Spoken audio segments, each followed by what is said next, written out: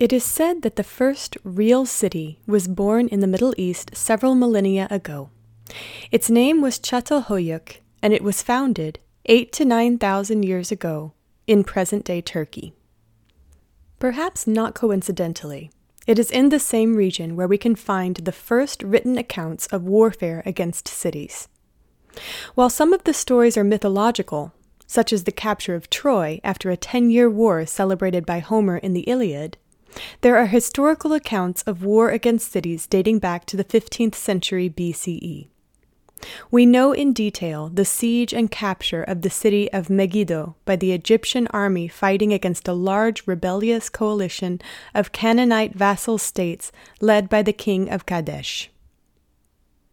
A moving target.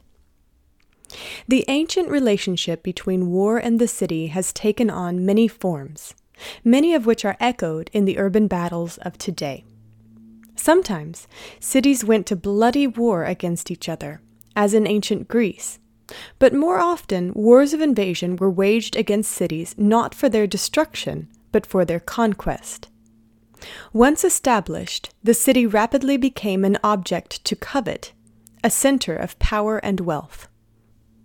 To conquer cities, attackers had to develop new military technologies, and a specific art and technique of siege against cities or strongholds was created: polyurcetics. The very first treatise on this new method of fighting comes from Greece in the 4th century BCE. Faced with a threat, the city prepared for siege and fortified itself through a large system of walls which developed and improved up until the 18th century under the impulse of military architects and engineers, including the famous Marquis de Vauban. The city became a military safe house where people could find temporary refuge in case of war.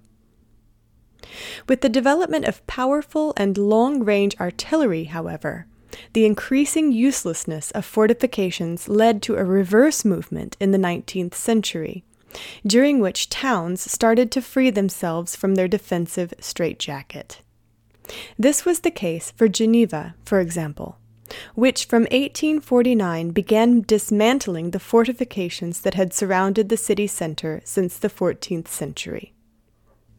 Cities thus started to regain a purely civilian dimension, developing in parallel to an influx of rural populations or immigrants attracted by the industrial or craft potential now concentrated in urban centers. This trend began in the 19th century, escalated in the 20th century, and continues today. However, as places of political and economic significance, and as centers of communication and densely populated areas, cities remain targets of war. It is only the means of annihilating them which have changed over the millennia. While in 146 BCE Romans destroyed Carthage by fire, Guernica, Coventry, or Dresden suffered from a new means of combat centuries later: bombing by military planes. And Hiroshima and Nagasaki felt the devastating effects that nuclear weapons unleashed upon them. The war within. Alongside this war against cities, we can also examine the war within them, characterized by the big urban battles of the Second World War, such as Nanjing, Stalingrad, or Berlin, whose capture or recapture was carried out almost house by house, but also by the violence in Nicaragua, the former Yugoslavia, the Caucasus, and those still taking place in the Middle East. As a source of both threat and attraction, the city hinders the belligerents not only in terms of strategic advance, but in their mental universe, since the city is often a place where otherness manifests itself most strongly and freely. This can explain, in part, the drive some belligerents have towards the city, once captured, to loot, destroy, and raze it to the ground to eradicate all material, cultural, or religious traces of the presence of the enemy, of the other. As for its inhabitants, when they are not killed or taken into captivity, they are chased away or forced to flee, thus participating in the total annihilation of the city, and sometimes even its memory. The Old Testament, Book of Judges, recalls that King Abimelech, upon taking the city of Shechem and killing its inhabitants, razed it to the ground and poured salt on it to eliminate any possibility of revival. Despite the attacks, the city resists, refusing to surrender, surviving military sieges and urban battles. A famous photograph of London's Holland Park Library from 1940 captures readers browsing books even though the building around them was largely destroyed by a German bombing.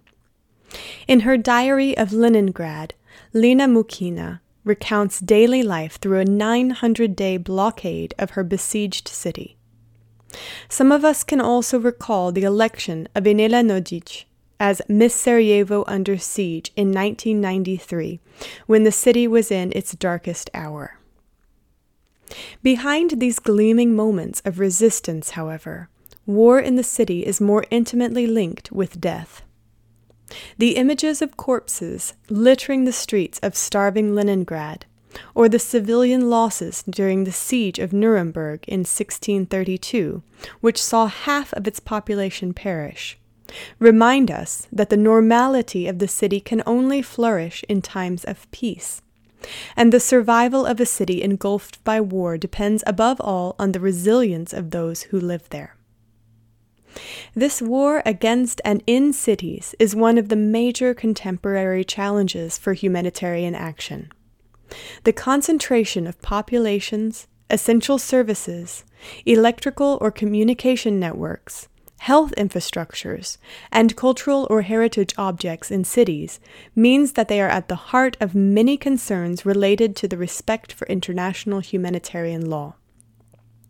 Building on lessons of the past, but also anticipating future developments, humanitarian action must adapt to the changing and complex nature of urban warfare, taking into account not only individuals, but also communities and the supply, healthcare, and social systems in the city which directly affect them.